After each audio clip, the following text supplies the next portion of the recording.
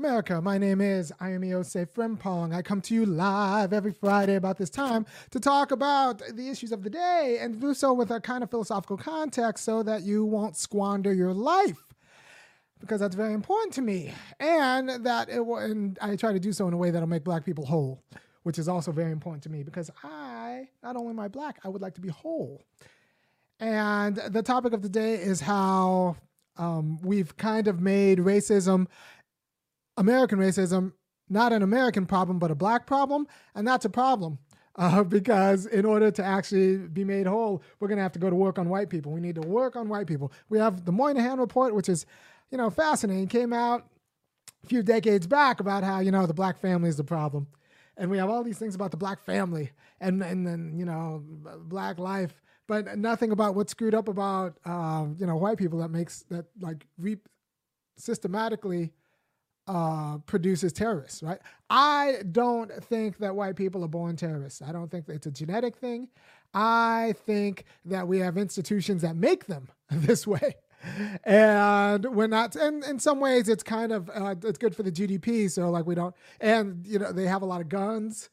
So nobody's ever actually said stop being a terrorist. But I think if we're actually serious about racism, we have to not make racism a black problem. We have to understand it as it properly is, that is an American problem. It is an American problem that is disproportionately felt on black bodies while we give white people a holiday from it as they run off to their suburbs. That's what they pay for. By the way, real estate agents, they sell distance from America's problems. They sell distance from black people's problems. They're like, well, we're not racist. We just don't want to have to deal with black people's problems. And so can you get us? And we'll pay for that. And that's how systemic racism works. Right? So now real estate agents don't talk like this. Real estate agents talk like this lady. This lady's a local real estate agent whom I adore because she is all of them. Athens is not Minneapolis. Athens is not Baltimore. Athens is not Atlanta. We do not have systemic racism here. Athens is not Minneapolis. Athens is not Baltimore. Athens is not Atlanta. We do not have systemic racism here. Athens is... you just got to know that if you don't get it, you need to give me $5, $15, or $50 a month, because if you don't get your political insight here, that woman's daughter is probably teaching your kids in school. So that's a problem, right? So that's one reason why you should kick in $5, $15, or $50 a month here, because I don't think she's going to give me a job, because I try to play that clip every time I feel some sort of way about, the work we have to do on white people, but also because depending on who you talk to, I make myself down white unemployable by doing this work I do every week. But we have to think about, and this is something Marissa Bardaran, the woman who wrote The Color of Money, kind of wrote in a throwaway paragraph, but it was really good.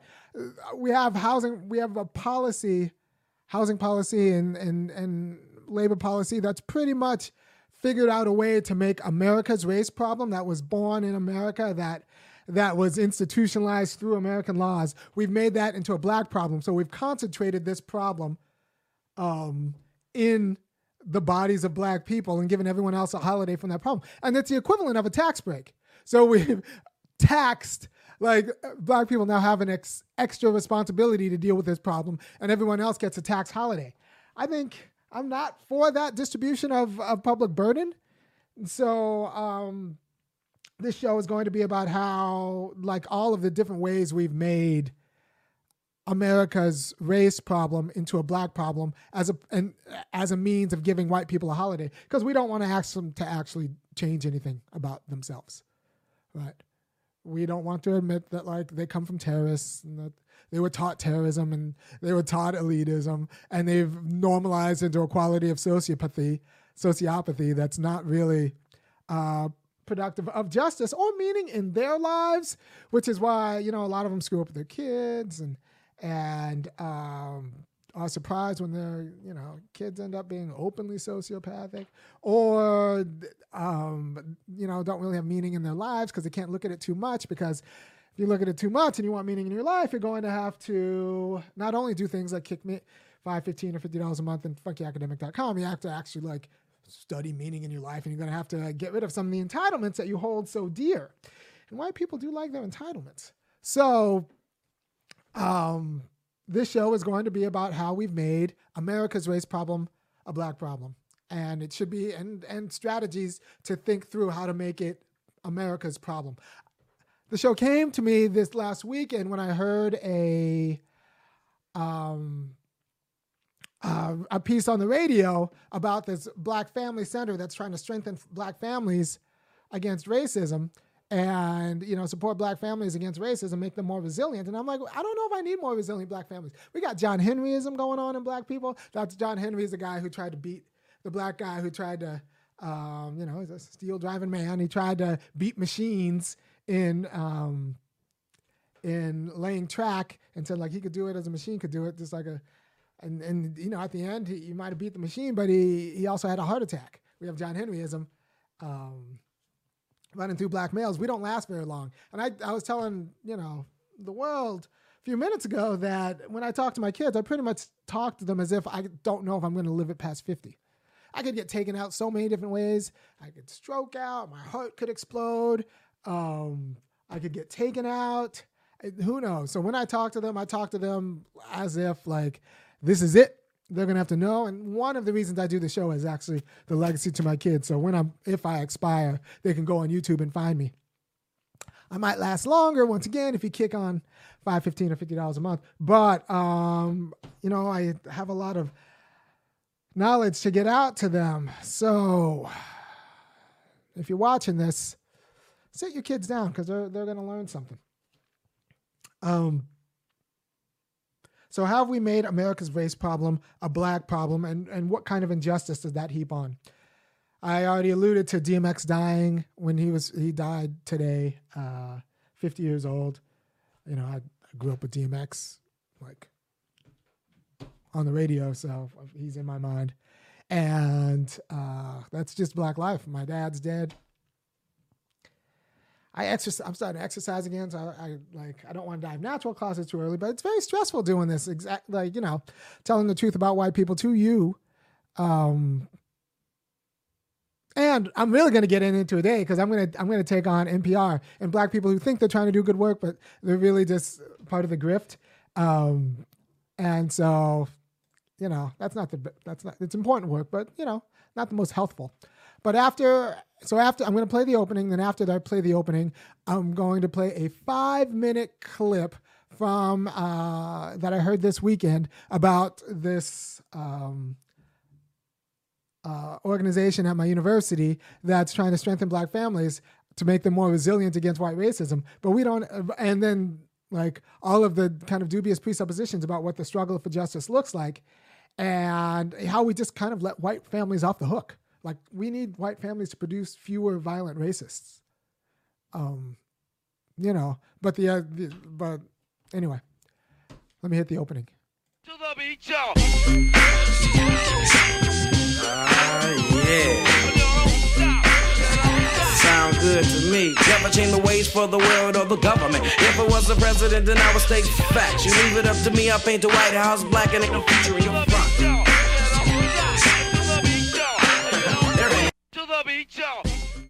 And we are back.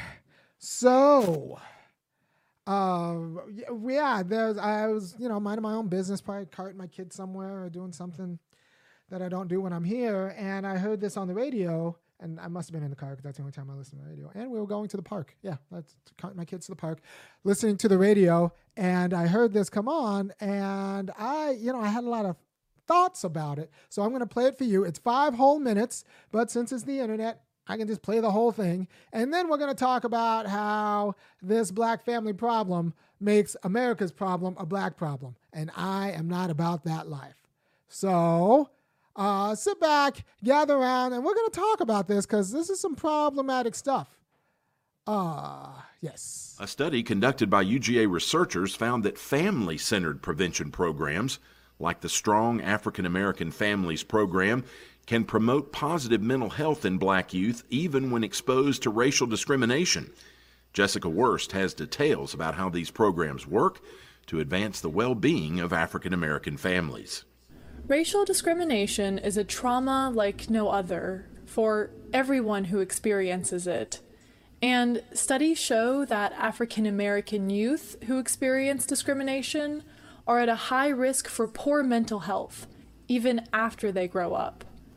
Dr. Llewellyn Cornelius, the Donald L. Hallowell Professor of Civil Rights Studies and the Director of the Center for Social Justice, Human and Civil Rights, says that when we think about combating the negative effects of trauma, we need to keep in mind that racism is systemic and multi-generational. You have this thing called trauma-informed care that we are talking a lot about.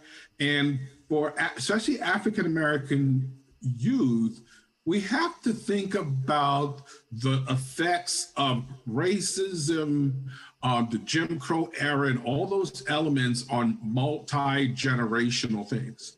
So when we think about Athens, we think about families who lived in the same communities for generations and can talk about living places where their great-great ancestors were sharecroppers.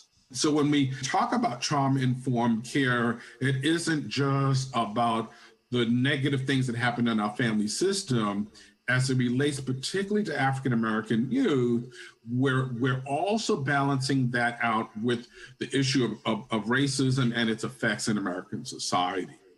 Cornelius says a way to pivot this issue involves empowerment. Now, when we talk about pivoting the issue, a lot of our space is around resiliency, empowerment, and empowerment models and self-liberation. The Strong African American Families Program, also known as SAFE, and the SAFE Teen Program work to do just that, empower African American families and reduce the negative impacts of racism on Black youth. SAFE is for pre-adolescents, ages 10 to 12. We also have another program for ages 15 and 16, which is like SAFE, but for kids who are older. That was Jean Brody, founder and director of UGA's Center for Family Research, which houses these programs.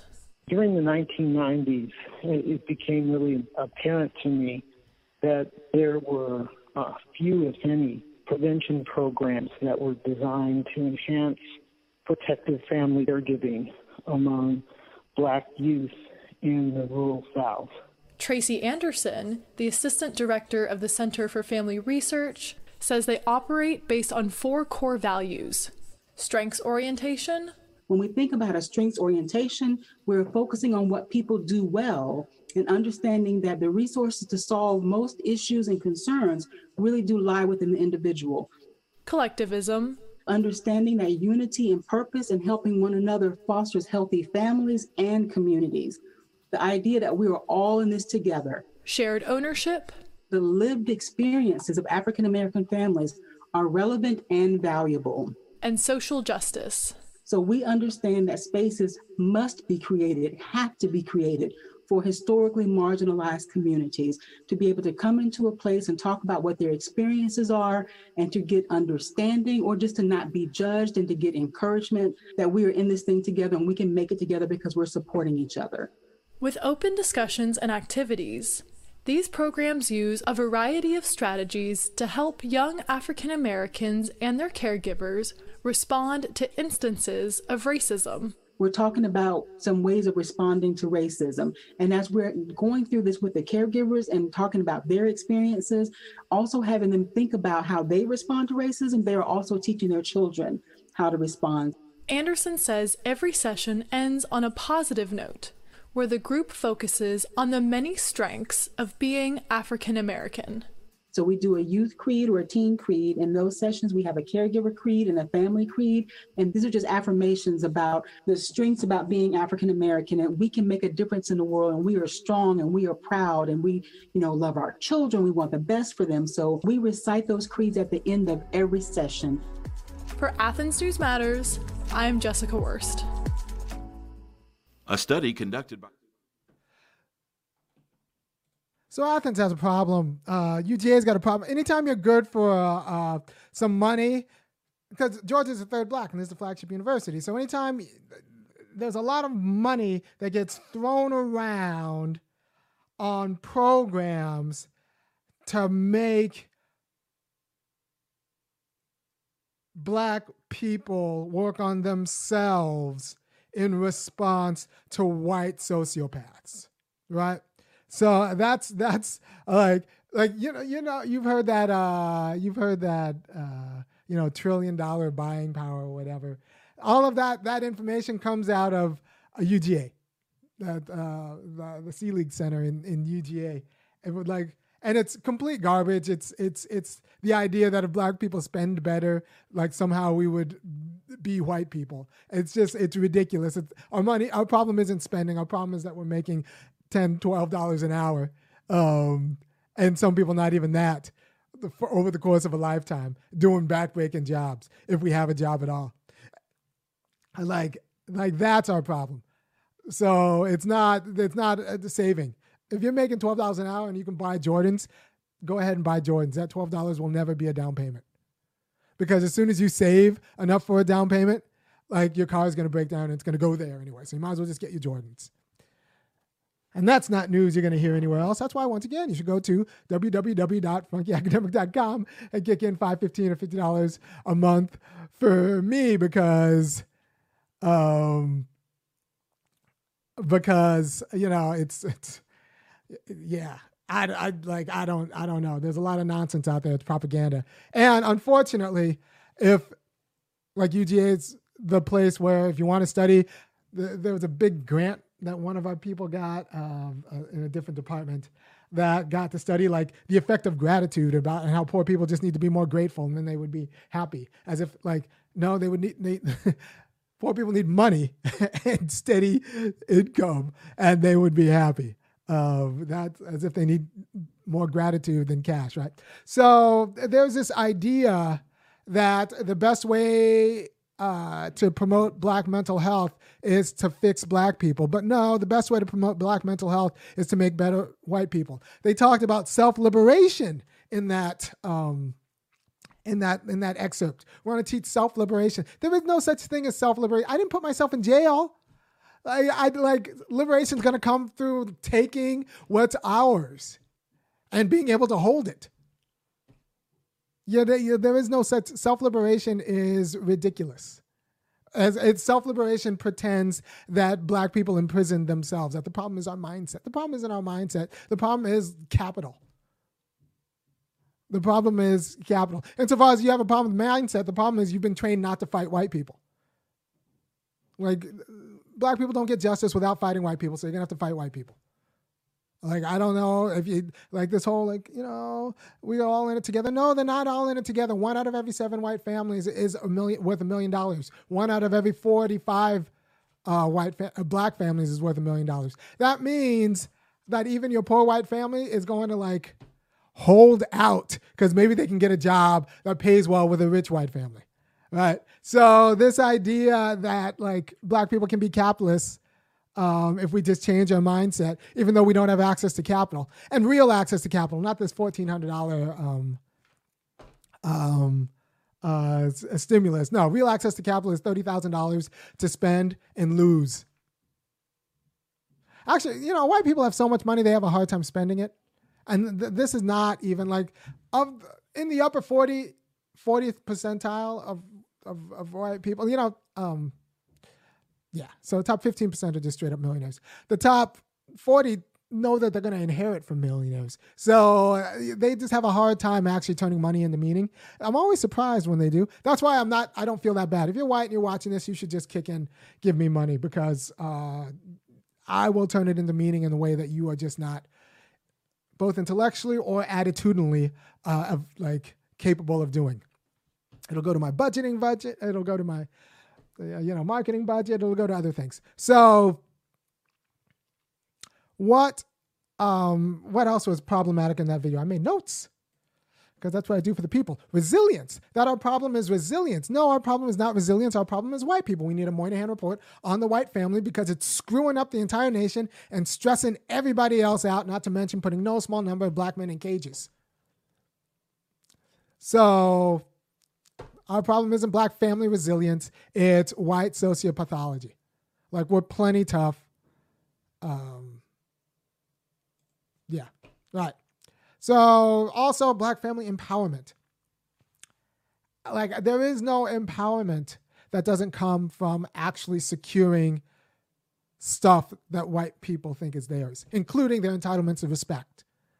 There is no empowerment when you're home, but then go outside and you're kissing white ass, or you're scared to tell the truth to white people. If you're alienating yourself from the truth to make other white people feel good, then there is no empowerment, until the only empowerment that's going to come is going to come from getting the backbone to tell the truth about white people to white people. The problem is it's going to be hard to sustain a job after that. But, you'll have yourself. You'll have meaning in your life, right? So the problem isn't resilience. The problem with Black families isn't resilience. It's the stress of dealing with an America that's targeting us for disposal or subordination, subhumanity, right? So Black families don't have any problems that can't be fixed by fixing white families. We live in a dangerous neighborhood. That neighborhood is America. We need to fix America so that we can be free, right? So this is an American problem.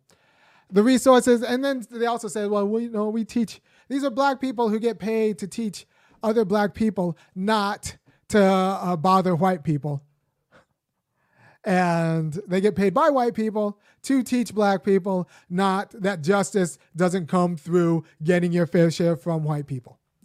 I have a problem because justice is going to come from getting your fair share from white people, right? So she says, well, we teach that resources lie within the individual. Well, no, your resources do not lie within the individual. I found out that Bill Gates' mom, and you can look her up on the YouTube. Just put in Bill Gates' mom. Her name is Mary Maxwell Gates. I'm going to read directly from the Wikipedia page. So Mary Maxwell Gates was on the board of directors from the United Way, becoming the first woman to lead it in 1983. Her tenure on the board's executive committee is believed to have helped Microsoft, based in Seattle, at a crucial time. In 1980, she discussed her son's company with John Opel, a fellow committee member, and the chairman of International Business Machine Corporation. You might have heard of him. It goes by IBM.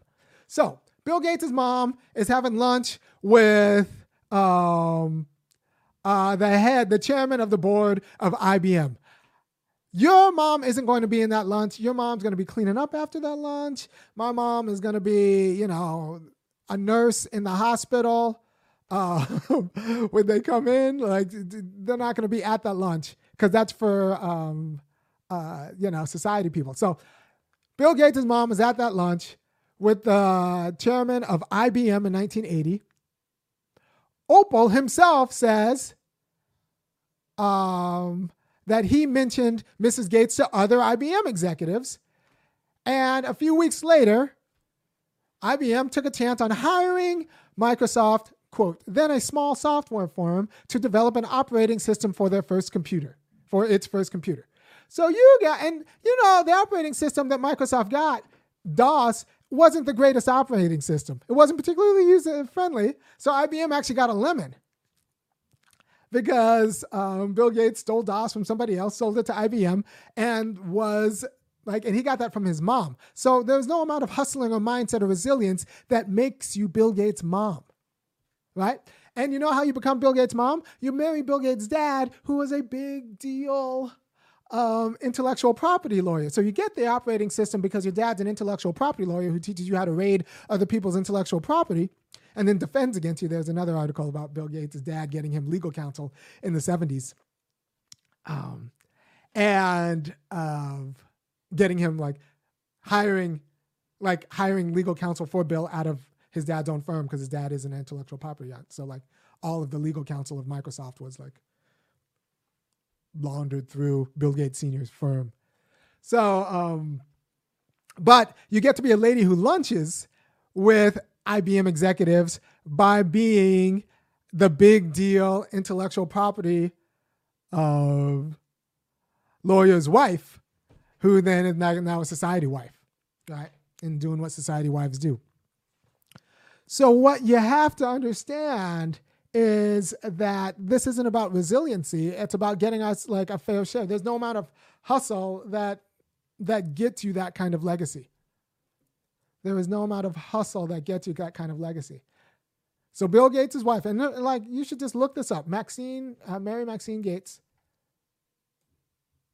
Mary Maxwell Gates got Bill Gates a contract with IBM. I don't know if that happened, right? So we need to be honest about that and what that means, right? We just need to be honest about that and what all of that means when we tell black men to hustle harder. And we don't want them to end up in an early grave like DMX. Because what that ends up doing is creating a lot of failures who then go around and blame themselves, turn around and blame themselves. A lot of failures and a lot of divorces because people end up thinking that like they have white aspirations and black skin, and that's just going to end in divorce. You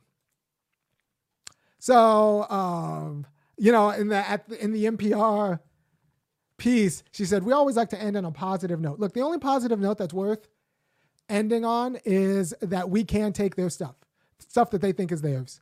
We can, by right, take their stuff. We can take over public institutions and actually reform them to tell the truth about white people to white people. We can actually do that.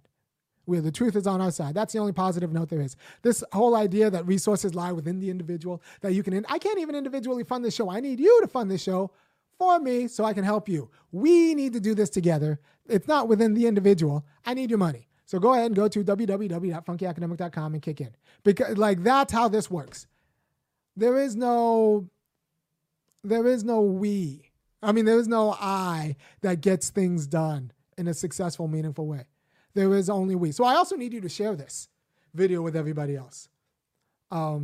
Because, you know, these programs, because, you know, the rich people fund the programs to get black people to tell other black people to blame themselves and to take the stink off of white people and like what white supremacy actually means. So instead of actually addressing racism, they want to make black people somehow bulletproof against racism, which it doesn't work at a community level. And, you know, there's this great study about black people, middle-class black people who live around white people and how in some ways, like they had certain health outcomes that were worse than poor black people because the stress of living around white people.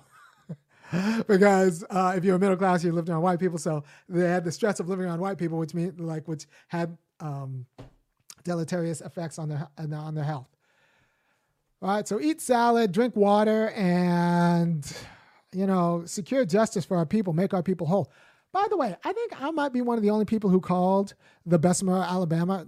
Amazon got the workers in Bessemer, Alabama got slaughtered in this election against Amazon. And everyone's saying like, well, you know, this could happen and this would be historic if it happened. And I'm the one saying it's not going to happen. It's not going to happen for a few different reasons. It's one of like for a variety of reasons. But I'm also the guy who says I bet I can make slaves vote to stay on the plantation. And the way I would make slaves vote to stay on the plantation is to say like, look, we'll let you be free, but just know that once you're free, you're not going to be able to own any land. You're going to end up working for the master, and the master is going to be resentful of what you did. And the master is not going to protect you from other masters because now you kind of have a little bit of protection from other masters by your master. They don't respect you, but they might respect your master. Then that goes away. And also the serf is going to be on the master's side. The sheriff and the judiciary, all of that's going to be on the master's side. So do you want that? And you can't leave. Do you want that? Or do you want slavery? No small amount of people on that plantation would pick slavery. The devil you know, right? So Amazon might have you peeing in bottles to make sure you get your shift on time, but it's the devil you know. You have your little bit of economic freedom because the wages are what, like $15 an hour. You have a little bit of economic freedom. You just don't have bathroom freedom or dignity in the workplace. But you have concrete, though underdeveloped freedom, economic freedom. And what they were voting for is some sort of abstract political freedom, the power to form a union that would then just go negotiate. And that's just, while earning the enmity of everyone involved. And that's just not something that people, and under a hostile government, that's not going to get you back. So elections aren't magic. Elections don't solve political problems in a vacuum any more than marriage solves relationships problems in a vacuum, or entrepreneurship solves like economic problems in a vacuum. No, like these are particular institutions that work within a system, and like if they work well within the system can be made just. But just throwing an election at a problem like slave conditions in Bessemer, Alabama, it's the only job in town, that'll hire black people. So is really naive. And I think a lot of people knew that who tried to pretend that this was the way. Union certification elections are never the way. No, you just it needs to be automatic certification. They should be able to pick which union they join, not whether they want a chance negotiating with their boss one-on-one versus negotiating as a group. Thank you for your time, and I will see you next week. Remember, racism is an American problem. Don't let them make it a black problem. It's an American problem. That means we need to go after white families, white institutions, white churches, white jobs, white politicians, all institutions of discretion that white people run that end up not working, that black people have to participate in because they are American institutions. Those are the institutions we need to change. Right? Don't let them make America's problem a black problem. We need to go on the offensive and be honest about it. We need a Moynihan report on the white family. We need to make better white families. Peace.